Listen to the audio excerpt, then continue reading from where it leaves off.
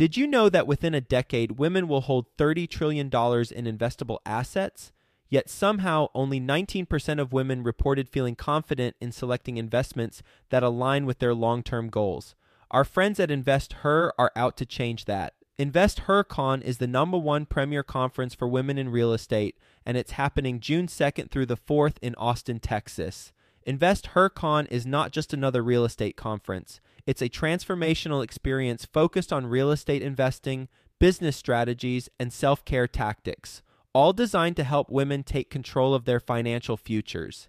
Gain the knowledge and skills you need to grow your portfolio and build a sustainable business, all while connecting with over 500 women who are playing at the same level. To learn more and to get your tickets, visit InvestHerCon.com today and use the code 100BESTEVER to get $100 off your ticket. That's InvestHer, H-E-R, con.com, promo code 100BESTEVER to get $100 off your ticket. Properties don't just fall in your lap. You're not going to be able to go find them on the MLS. So your ability to understand what marketing is critical and how to do that marketing, and then go to how to capture those leads, your entire business hinges on that. Best ever listeners, before we get into today's episode, are you looking for some financing, maybe some more money to do your fix and flip projects? Are you looking to grow your fix and flip business? Well, guess what? Got a solution for you. It's Fund That Flip. You know Fund That Flip. Matt Rodak, the founder of Fund That Flip, has been on the show multiple times. He's a friend of mine, and they love working with the best ever listeners. They provide short-term fix and flip loans to experienced investors. They've got an online platform, makes the entire process super easy, and you can get funded in as few as 7 days. That quick. So if you're looking for a reliable funding partner, go to fundthatflip.com. That's fundthatflip.com. Best ever listeners, welcome to the best real estate investing advice ever show. I'm Joe Fairless. This is the world's longest running daily real estate investing podcast. We only talk about the best advice ever. We don't get into any of that fluffy stuff. With us today, Jeff Cohn and Clint Bartlett. How you two doing? Really good, Joe. Super pumped to be here. Great, Joe. Thank you. Yeah, nice to have you two on the show. A little bit about the gentleman who we're talking to. They are with, Omaha's Elite Real Estate Group. It's Nebraska's #1 selling residential team for the last 3 years. Went from 80 transactions to 600 transactions in 5 years, and based in Omaha, Nebraska. So with that being said, you two want to give the best ever listeners a little bit more about your background and your current focus? Yeah, absolutely. So our real estate team launched 5 years ago. This will be our 6th year. We're on track to do about a little over 750 transactions this year in 2017. But my business partner, Clint Bartlett, who's on the call with us, he and I started a company last year called Dynamic Properties with the intent to buy rental properties and then also flip and wholesale and wholetail. So it's interesting. A lot of people listening are probably already in that world, but for anyone listening that's not, it's really challenging working another job and flipping a house at the same time. You might have some people that identify with that. And so I knew personally I didn't want to have to do the legwork and all the day-to-day management of a flip and or rental acquisition business, but I knew all the strategies around doing it. I just needed the right person. And when Clint Bartlett ended up moving back to Omaha, this is where we grew up and where we met a couple years ago, I said to him, take your full-time job that you're already doing and help me do a couple flips a year, just working nights and weekends. And if we can make good enough money at it, maybe you'll be at a point where you could quit your full-time job altogether and go all in. So Clint, why don't you take it from there? Last summer, Clint quit his full-time job, and why don't you share with the listeners what's happened? Yeah. 1 year ago, I quit my full-time corporate role here in Omaha. Jeff and I, to that point, in 2014, we did 3 deals. This is all just part-time. 2015, we did 5 deals. Then 2016, halfway through the year, I had quit my job. We did 14 deals last year. We kept 5 of those as rentals. And part of our strategy coming into this year was to really keep about 1/3 of every deal would be a keeper. We'd hold it as a rental. 2017, year to date, we've done 18 deals and we have kept 8 of those. And this year we've also bought a few multifamilies. So this year we're at about 20 doors that we've purchased as rentals. Is this in Omaha or all of Nebraska? This is the greater Omaha metro area. We have a couple of properties that are a little outside of the Omaha metro, but generally speaking, yes, Omaha, Nebraska. Yeah, our original strategy going into 2017 with Clint as a full-time person, we also have a superintendent that oversees the job sites. who's in a full-time capacity, and then he has an assistant in a full-time capacity. So really we have 3 people full-time with Clint providing oversight to everything. My role is strategy. I have like a weekly meeting with Clint, and then Clint's holding his super and his super's assistant accountable. But where Clint and I found some great synergy is the fact that I have a real estate team of 30 agents who have been selling real estate for a very long time and being very effective at that. Up until 2017, a majority of my agents focused on 3 lead buckets. One's their sphere of influence, 2 is outbound prospecting, and 3 is internet leads. But I had a few key people that I thought would work better with rental acquisition leads rather than internet leads. So they converted a third of their residential sales to rental acquisition. So we now have 3 full-time rental acquisitionists, 2 in Omaha, 1 in Lincoln, Nebraska, that we're sending all of our rental opportunities to. And where the synergy really comes into play, 1, they know how to evaluate all the properties because they've been selling houses for a long time. But number 2 is every appointment they go on, if there's not a fit from a flipping standpoint or rental acquisition standpoint, they can just simply list the house traditionally, and then our investment company can charge them a 50% referral fee. Mm-hmm. So you've evolved the business model, and you've also incorporated it so that you can gain a competitive advantage and then involve more people. The typical, maybe not typical deal, but just an example of a deal. Can you give us a case study of bought it for this much, put in this much, sold it for this much? Just give us a real example. Yeah, our average deal will buy at somewhere in between $60,000 and $80,000.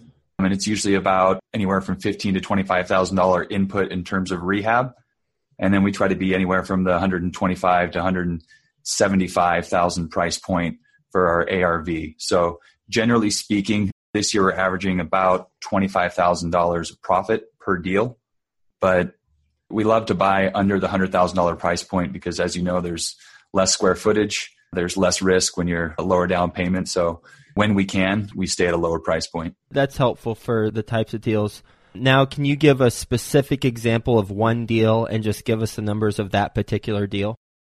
Sure. We could even take one of our most recent ones. We bought a house in a decent part of Omaha. So we try to focus on areas that are good school districts where we know they're going to have good resale value. But we bought a little 3-bedroom, 1-bath home for $40,000. And this was an off-market deal that actually came through our network, through our accountant who knew somebody. It was an estate that they needed to get rid of quickly and it was distressed. So we took on the project. We just actually sold it yesterday for $125,000. And I think we had to give a few $1,000s back in closing. We closed on it yesterday. We closed yesterday. Congratulations. Thank you. What'd you buy it for and how much did you put into it again? We bought that one for $40,000.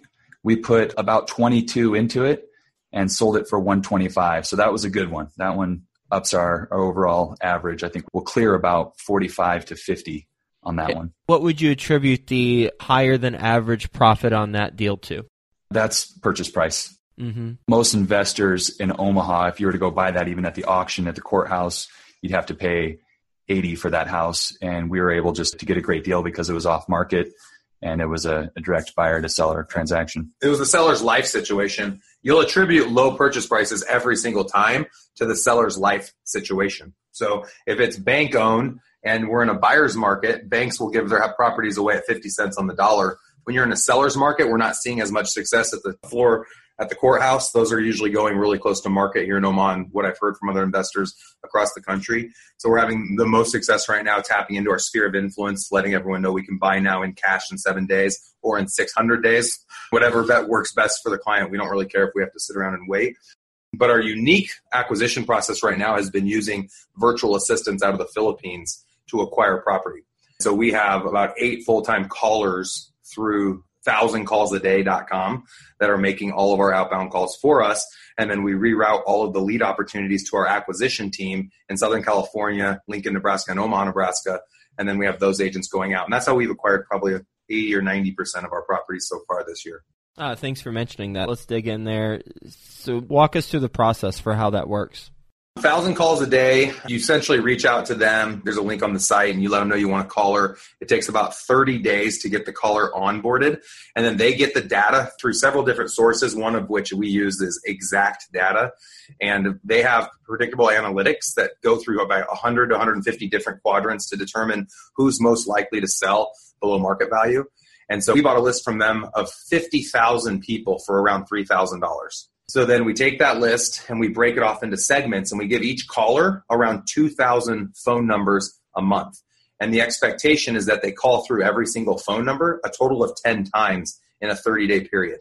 And once they've called through someone 10 times with no one answering, they move that person off the list and they add someone new to the list. The list is always revolving. And what we found is in 1 month, 22,000 outbound calls through 1,000 calls a day gets us about a 10% connect ratio with the decision maker. So we only have about 2,200 people that are answering the phone.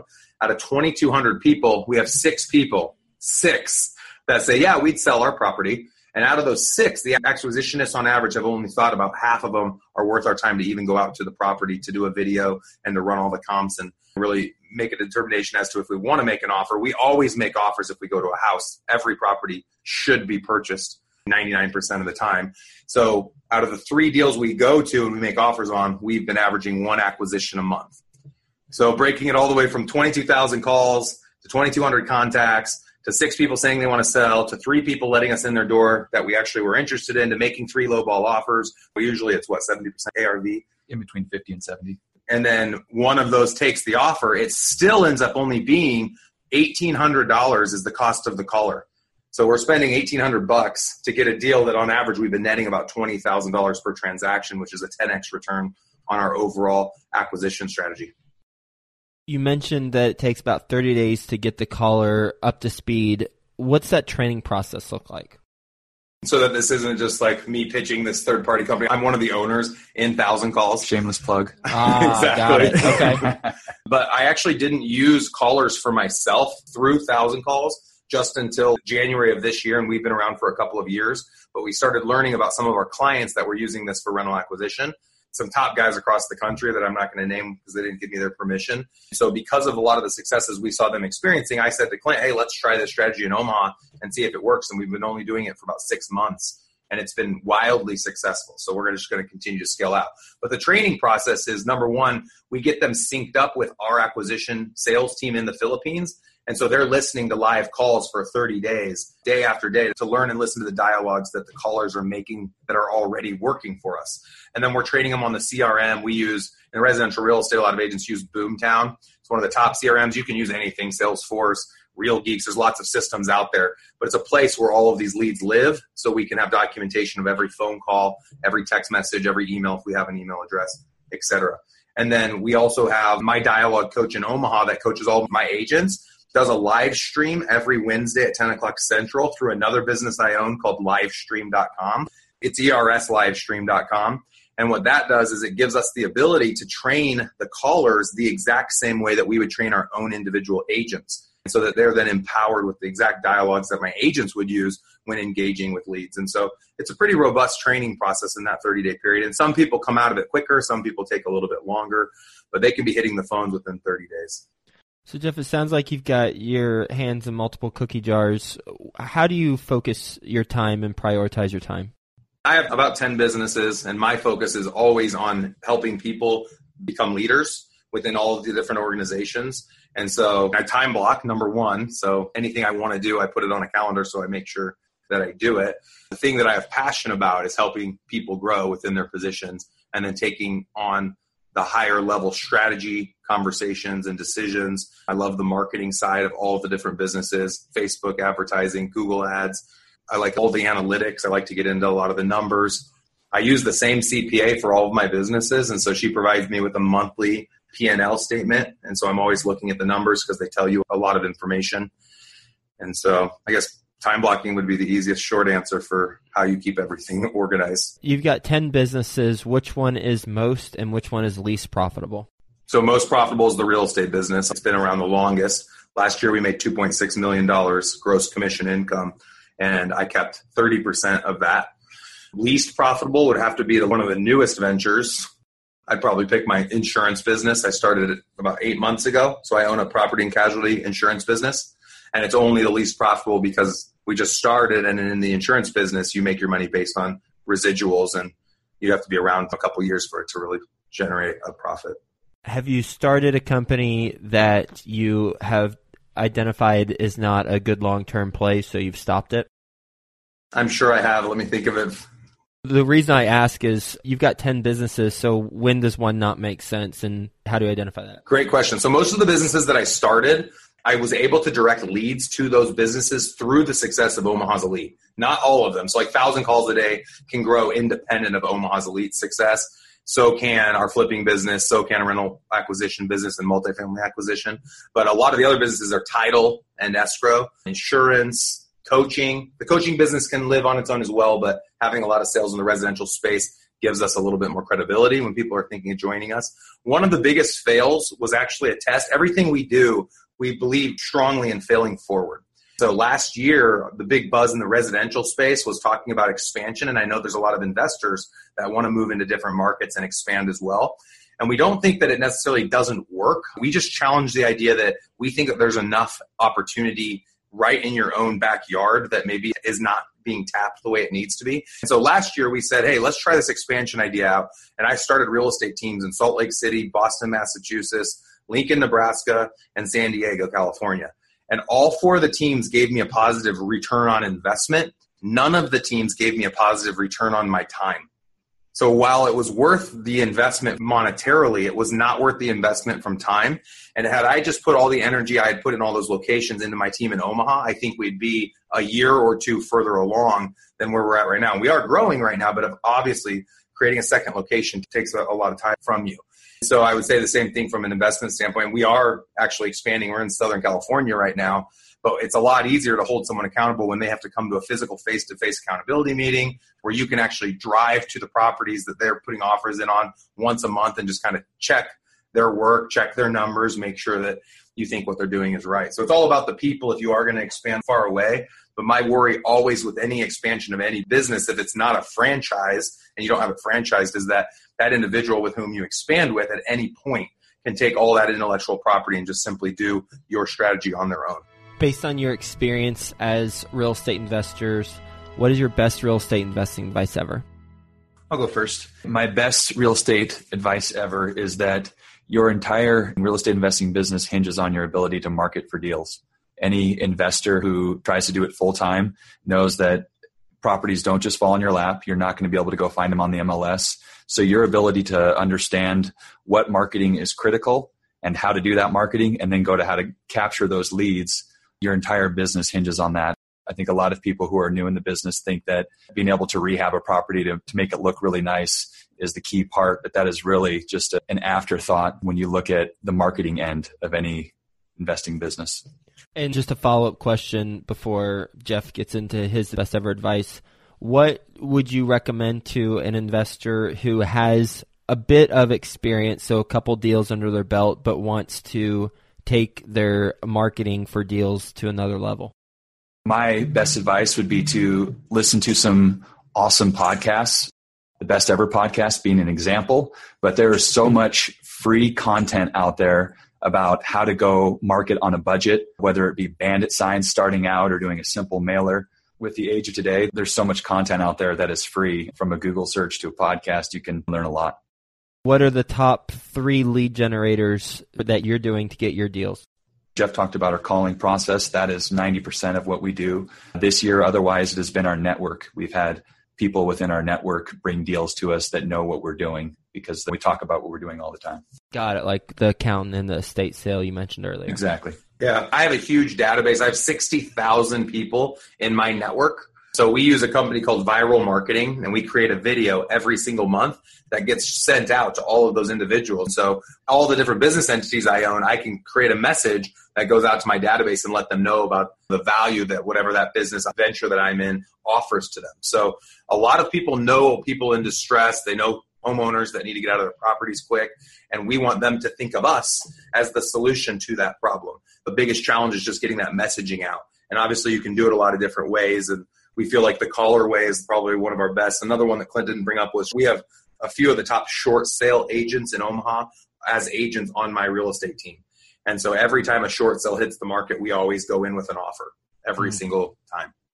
So that's been another strategy where we picked up a lot of houses last year. We're doubling down on the call center. We've got a lot of success with that, and we're not selling anything. So for those out there listening that are worried you can't be doing that, my attorney says there's no issue because we're calling to offer them money for their house. So we're not calling selling them anything. We want them to sell us something. But we don't call cell phone numbers. We just call landlines, and Exact Data can control all of that.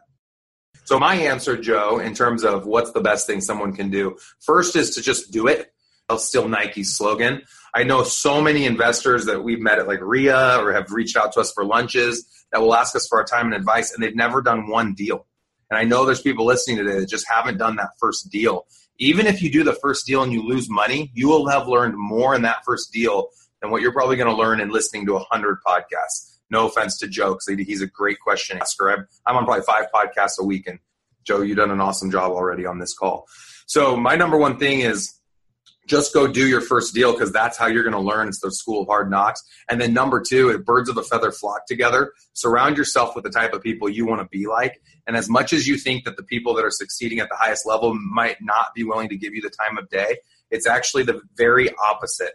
We find like the wannabe investors are the ones that think that they have private ideas that they're not going to share with other people. It's the ones that have that abundant mindset that are sharing on podcasts and giving all their information out for free that are succeeding at a high level and are willing to sit down with you. So find the person in your market that's doing really big things and align yourself with them. And that's the best way to learn and to grow. You two ready for the best ever lightning round? Go. All right. First, a quick word from our best ever partners. Best ever listeners, before we get into today's episode, are you looking for some financing, maybe some more money to do your fix and flip projects? Are you looking to grow your fix and flip business? Well, guess what? Got a solution for you. It's Fund That Flip. You know Fund That Flip. Matt Rodak, the founder of Fund That Flip, has been on the show multiple times. He's a friend of mine, and they love working with the best ever listeners. They provide short-term fix and flip loans to experienced investors. They've got an online platform, makes the entire process super easy, and you can get funded in as few as 7 days. That quick. So if you're looking for a reliable funding partner, go to fundthatflip.com. That's fundthatflip.com. The Corporate Investor Podcast is geared towards successful corporate employees with high-income jobs looking to create a second stream of income. You'll hear from successful real estate investors on the show as they describe how they got started investing while working their full-time corporate job. Listen and subscribe at thecorporateinvestor.com. That's thecorporateinvestor.com. Okay, best ever book you've read. I'll go first. Unbroken, written by Laura Hildebrand about Louis Zamperini, World War II experience. How to Win Friends and Influence People, Dale Carnegie. Best ever deal that you've done that you haven't mentioned already. We had a wholesale deal that we bought a big old mansion that we intended to rehab. Instead, we just put it on the market in as-is condition and made $80,000. So it was a good turn in 3 months. And I'll take the one before we had started Dynamic Properties about a year and a half ago. We got a deal through a friend of a friend for $40,000, and Clint and I were going to flip it and put about $40,000 in and list it for $120,000. And we were getting ready to go on a family trip to Mexico. And I said, hey, what would happen if we just wholetailed it, put it on the market for a week, take closed bids, and we review all the offers when we get home? And we sold it for $82,000 and made $42,000. So we didn't have to go through all the work of fixing it up and got the same net out of it. What's a mistake you've made on a transaction? You know, we've lost money on a deal. Joe, it was only a few $1,000s. The biggest mistake on that deal was the length of time on the project. It took us way too much time. But that's not a huge regret of mine. My biggest regret are a couple of deals that I passed on because for one reason or another, whether we were tied up in too many other transactions, I passed on them. And looking back on a couple of deals that I passed on, I now wish that I had either owned those properties as rentals or had flipped them. We bought a property last year. I was actually the decision maker on this one, and I don't go to very many properties. Clint was going to be out of town, and it was one of the, what was it, like a tax sale? An IRS sale. IRS sells a few houses a year in Douglas County. So I went to it. We picked it up for really low below market, like $80,000 below market, but it had been smoked in excessively. Like everything was yellow on the ceilings and all the drapes and everything. So Clint researched as much as he could on how to fix the smoking issue. And we did a lot of due diligence to get the smoke out, and we never got the smoke smell out. It still smells smoky, and it was on the market for about 4 months. And in the end, we're like, screw it. We threw our hands in the air and just rented it out. So we're hoping whoever rented it from us, that they take on all the smoke smell when they move out. So we'll see what it's like. They're going to vacate this summer. What's the best ever way you like to give back? I'd love to say that I was giving back all the time. I'm a pretty selfish person, but when I do give back, Joe, I think working in the food pantry downtown is one of the best ways to give back because you're helping people with essentials of life, basic necessities. Clint and I both are involved with the Boy Scouts of America. We're both Eagle Scouts. So we do a lot within our church. Volunteer work with Boy Scouts, camping, campouts. I serve a lot with kids. So youth 12 years old to 18 years old. I spend about an hour a week. But I think the greatest way to give back, it's like you can give a man a fish or teach him to fish. For me, it's giving people advice on how to scale their businesses. That's where my greatest passion is. I have a podcast called the Team Building Podcast by Jeff Cohn.